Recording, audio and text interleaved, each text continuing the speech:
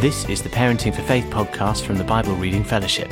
Visit parentingforfaith.org for free online videos and resources and an 8-session course all about parenting for faith.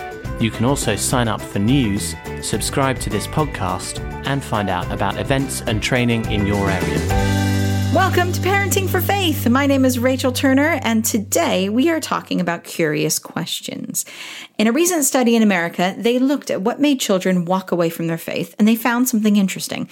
The conservatism of the parents wasn't the issue. It wasn't about whether or not they allowed their kids to go out late at night or what their view was of sex before marriage. It had nothing to do with the conservatism of their parents' views. It was the legalism of the enforcement of that was important. The more controlling and restrictive parents were about their children's faith, the greater the chance of them walking away. Now, this speaks to the fear that many of us have about not wanting to shove faith down our kids' throats, and so we can back off completely. But we know that isn't the answer either.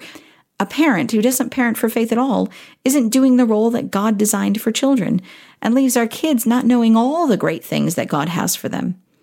So how do we proactively invest in the spiritual lives of our kids without becoming too legalistic? For us, parenting for faith is just about all of that. It's about enabling our children to go on their own journey with God without us doing it for them or forcing them to.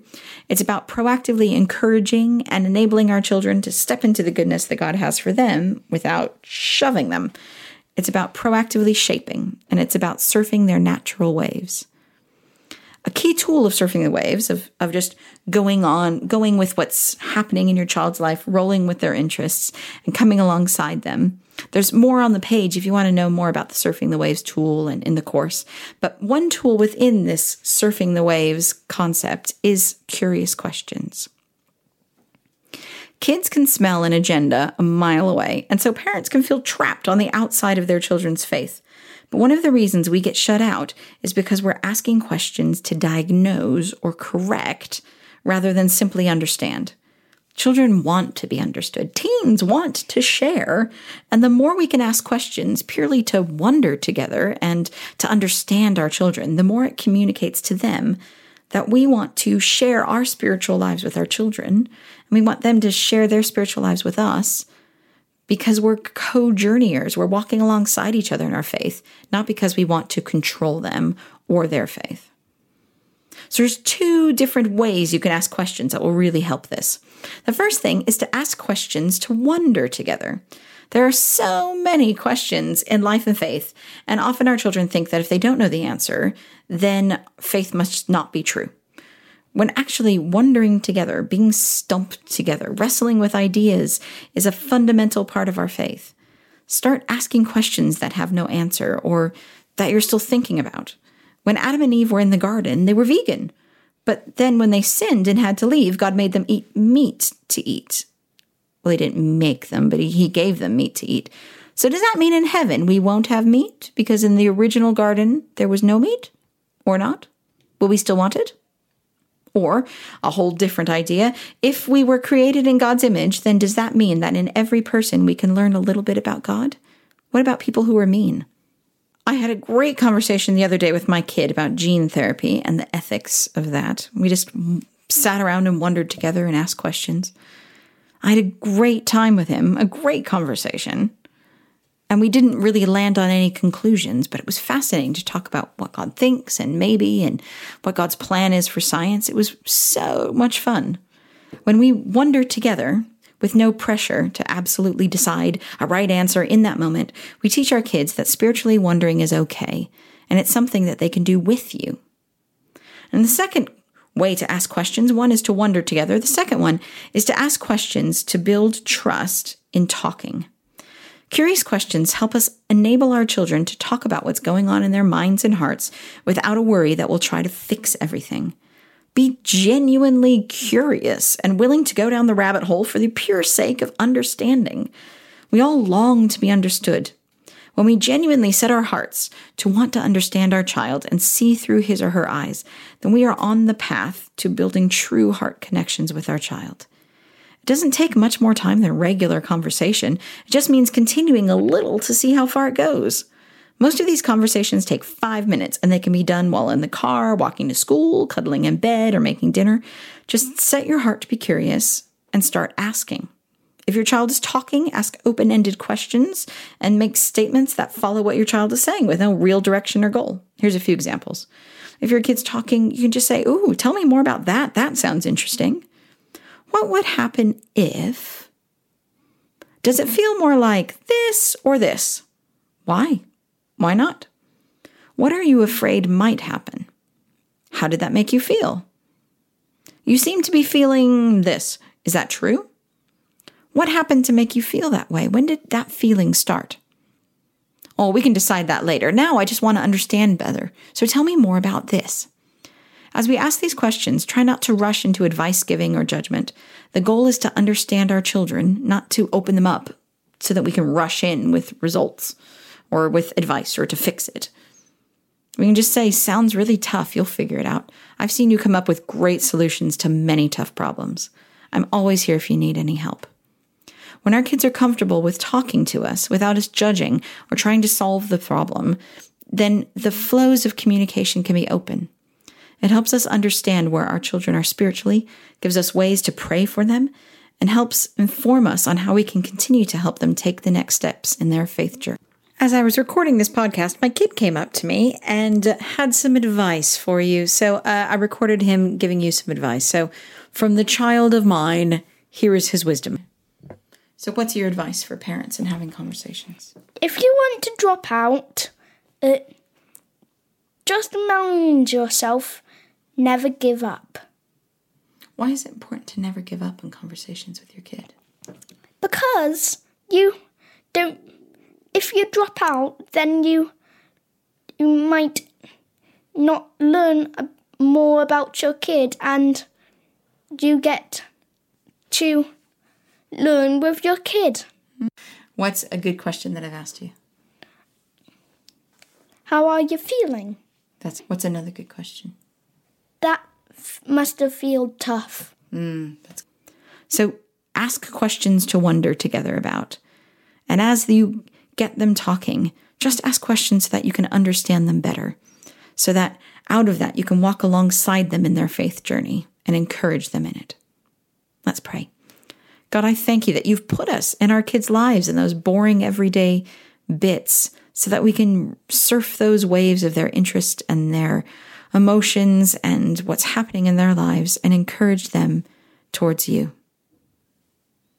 God, I pray that you create wonderful opportunities when we're side by side, that we can wonder together about you, ask really goofy and weird questions, and that we can have these really significant conversations where we can just understand more the heart of the children around us.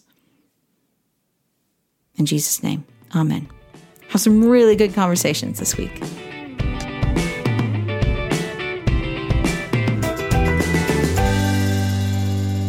So this is our question and answer section, and normally we go to Facebook and Twitter and Instagram and our Facebook account and emails and pull questions and answer them.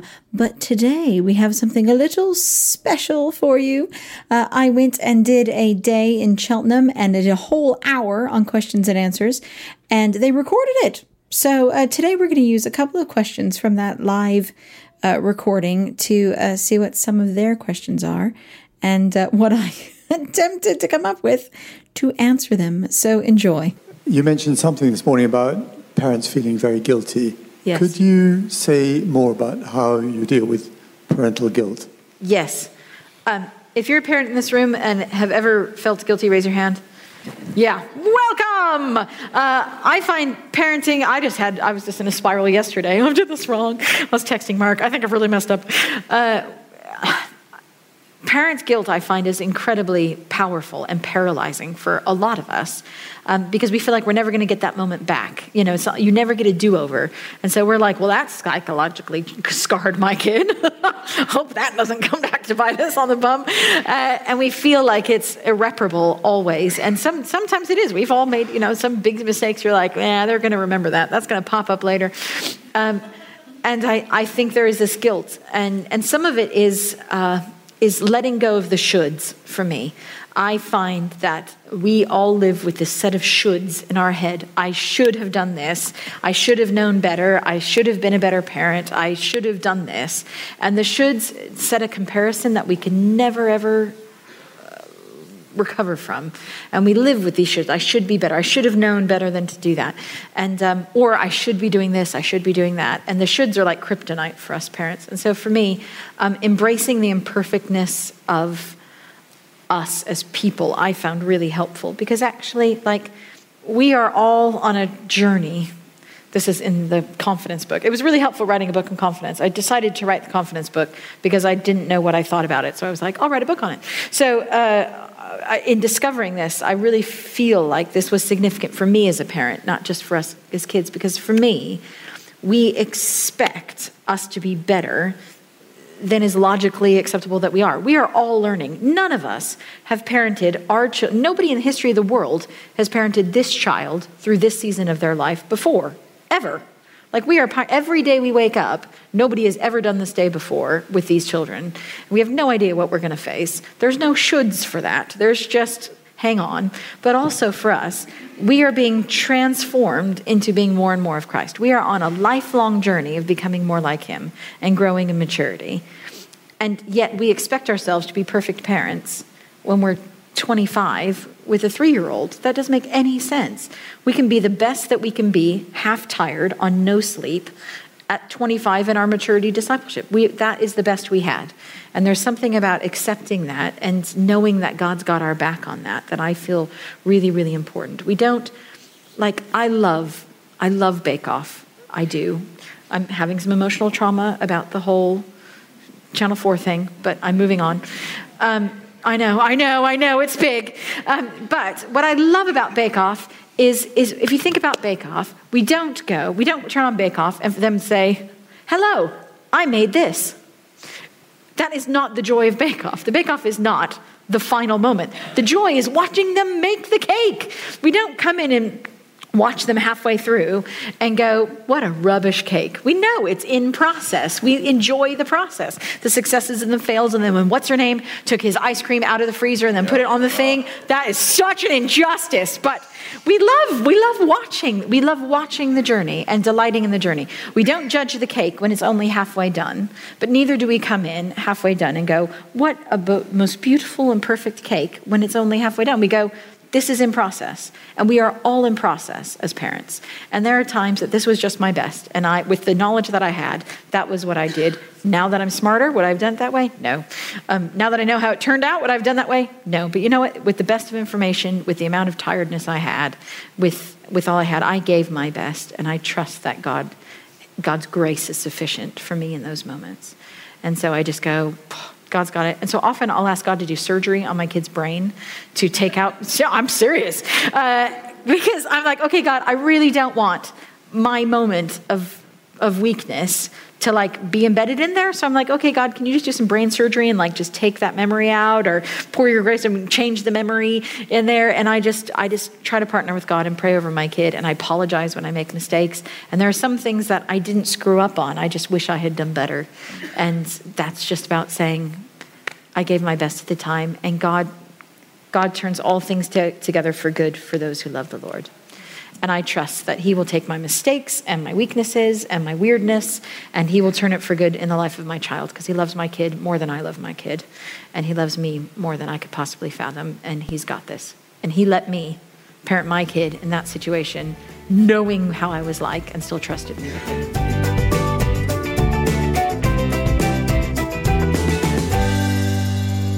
Welcome to our wild card section of the podcast. This is when I do a whole bunch of different segments. And as I was planning for today, I was thinking, what do I want to do? What do I want to do? And I just wanted to say something to you. It's summer, and you may be feeling the pressure. There is so much time, and often we feel like we have this, well, we have time, but we're parents. We don't really have time, but we have all this time with our kids, and we feel like I should be doing something, and a lot of the people around us usually are doing really great stuff. I know this, one family went on mission for 2 weeks, and that's awesome. Like, what a wonderful, great opportunity. But I haven't planned that. for my family. And it's really easy to sort of look around and begin to compare yourself to other families and think, oh, I should be doing more. I should be doing less. I should be doing this. I should be doing that. And spiritually, And I just wanted to say, relax. Take the should away. Yes, there are great opportunities. And yes, there is loads you can do. And if you have the emotional capacity and the planning ability, then go for it. Do those great things. Some families can do that, and some families don't do that, and that's okay. I just want you to feel free to choose naturally and not out of a sense of guilt or pressure. Your summer will look different to everybody else's summer. Some families are do something families. And if that's you, then go ahead and do something. Volunteer at the food bank for the day. Take turns sharing stories at home. Buy the Messy Science book, which is awesome, by the way. And do a whole bunch of science experiments that lead to really interesting conversations about God. I mean, there's so much you can do. And if that is you and your family, then go for it. And if that's not you, then don't. Either way, just remember that building connection with your kids helps your spiritual influence with them. Playing with your kids, making memories, spending open time listening to each other lays the foundations for openness about faith. Let conversations about faith and God and wondering together drift up as you ponder together. Share stories of your life with God as you travel. My dad did this brilliantly. We were on holiday. I was 9. We were hiking the Grand Canyon. It was 38 degrees. It was pounding heat, like pounding heat. It got to like 42 at the bottom, something just astronomical. And it takes you 8 to 10 hours to hike down to the bottom. And we had reached the bottom. My toes were swollen. My thighs were aching. I was absolutely at the end of what my little 9-year-old body could handle. And we were sitting in the river, and it was this beautiful river, and it was cool. And I just remember putting my feet in the river and it just being like, I would have paid millions and millions of pounds for this experience because it was so hot. And we were sitting there, and my dad must have been in way more pain than I was because he had like backpacks and everything. And my mom was there too on the side of the river. And my dad, we just sat there sort of brain spacing and just letting our bodies hurt. And then he turned to me and he said, do you see that rock downriver? There's a big rock in the river. And he said, do you see how the water parts and goes around it? There will be so many times in your life where there will be a big obstacle that comes and you think you're just going to slam into it and it's going to be awful.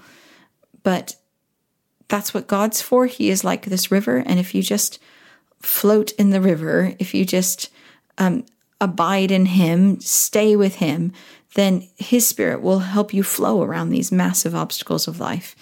And you won't crash. He will swoop you around, and he is the river. You just need to stay in the river, and it will part around anything that is in front of you. Not that it will be all better, but he will turn it for good. He will shape it. It will stay in the river, and he will guide your path. And my initial thought was like, why are you talking about this? I'm so hot and tired. But you know what? It impressed on me something huge. It has become like a massive foundational faith stone in my life. 30 years later, I can still feel it and know it and hear his words. And there have been so many significant times in my life where this massive obstacle comes up and I just think, okay, God, I just need to get closer to you because you're the one who's going to direct this. You're the one who's going to get me around this. I just need to be in you. And that has become like this absolutely foundational faith moment in my life that I have stuck with for over 30 years, because in the midst of being really tired, my dad had a thought about God and he wanted to share it with me. And you'll have loads of those moments this summer. So as you do your holidays and as you hang out with your kids, there will be thoughts that bubble up in your head. And I just want to say, please share them, because your family will look different from every other family. But it's those everyday moments of togetherness that may become a foundational faith stone for your kids, because a little bit of wisdom from your heart in the middle of everydayness is so powerful. So let it look like you, whether it's an activity or a conversation. Enjoy your summer and let all the stuff bubble out of you that that comes up.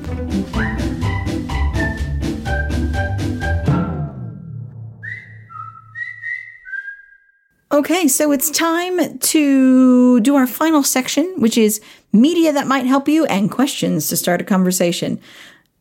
I really don't think there's anything that you need to start conversations. If you're struggling to sort of find places to get started, there's a video on the Parenting for Faith website that is about holidays. You just type in, search on the website holidays, and there's one called Trapped in a Tin Can, which will give you some suggestions about some wondering questions to start with.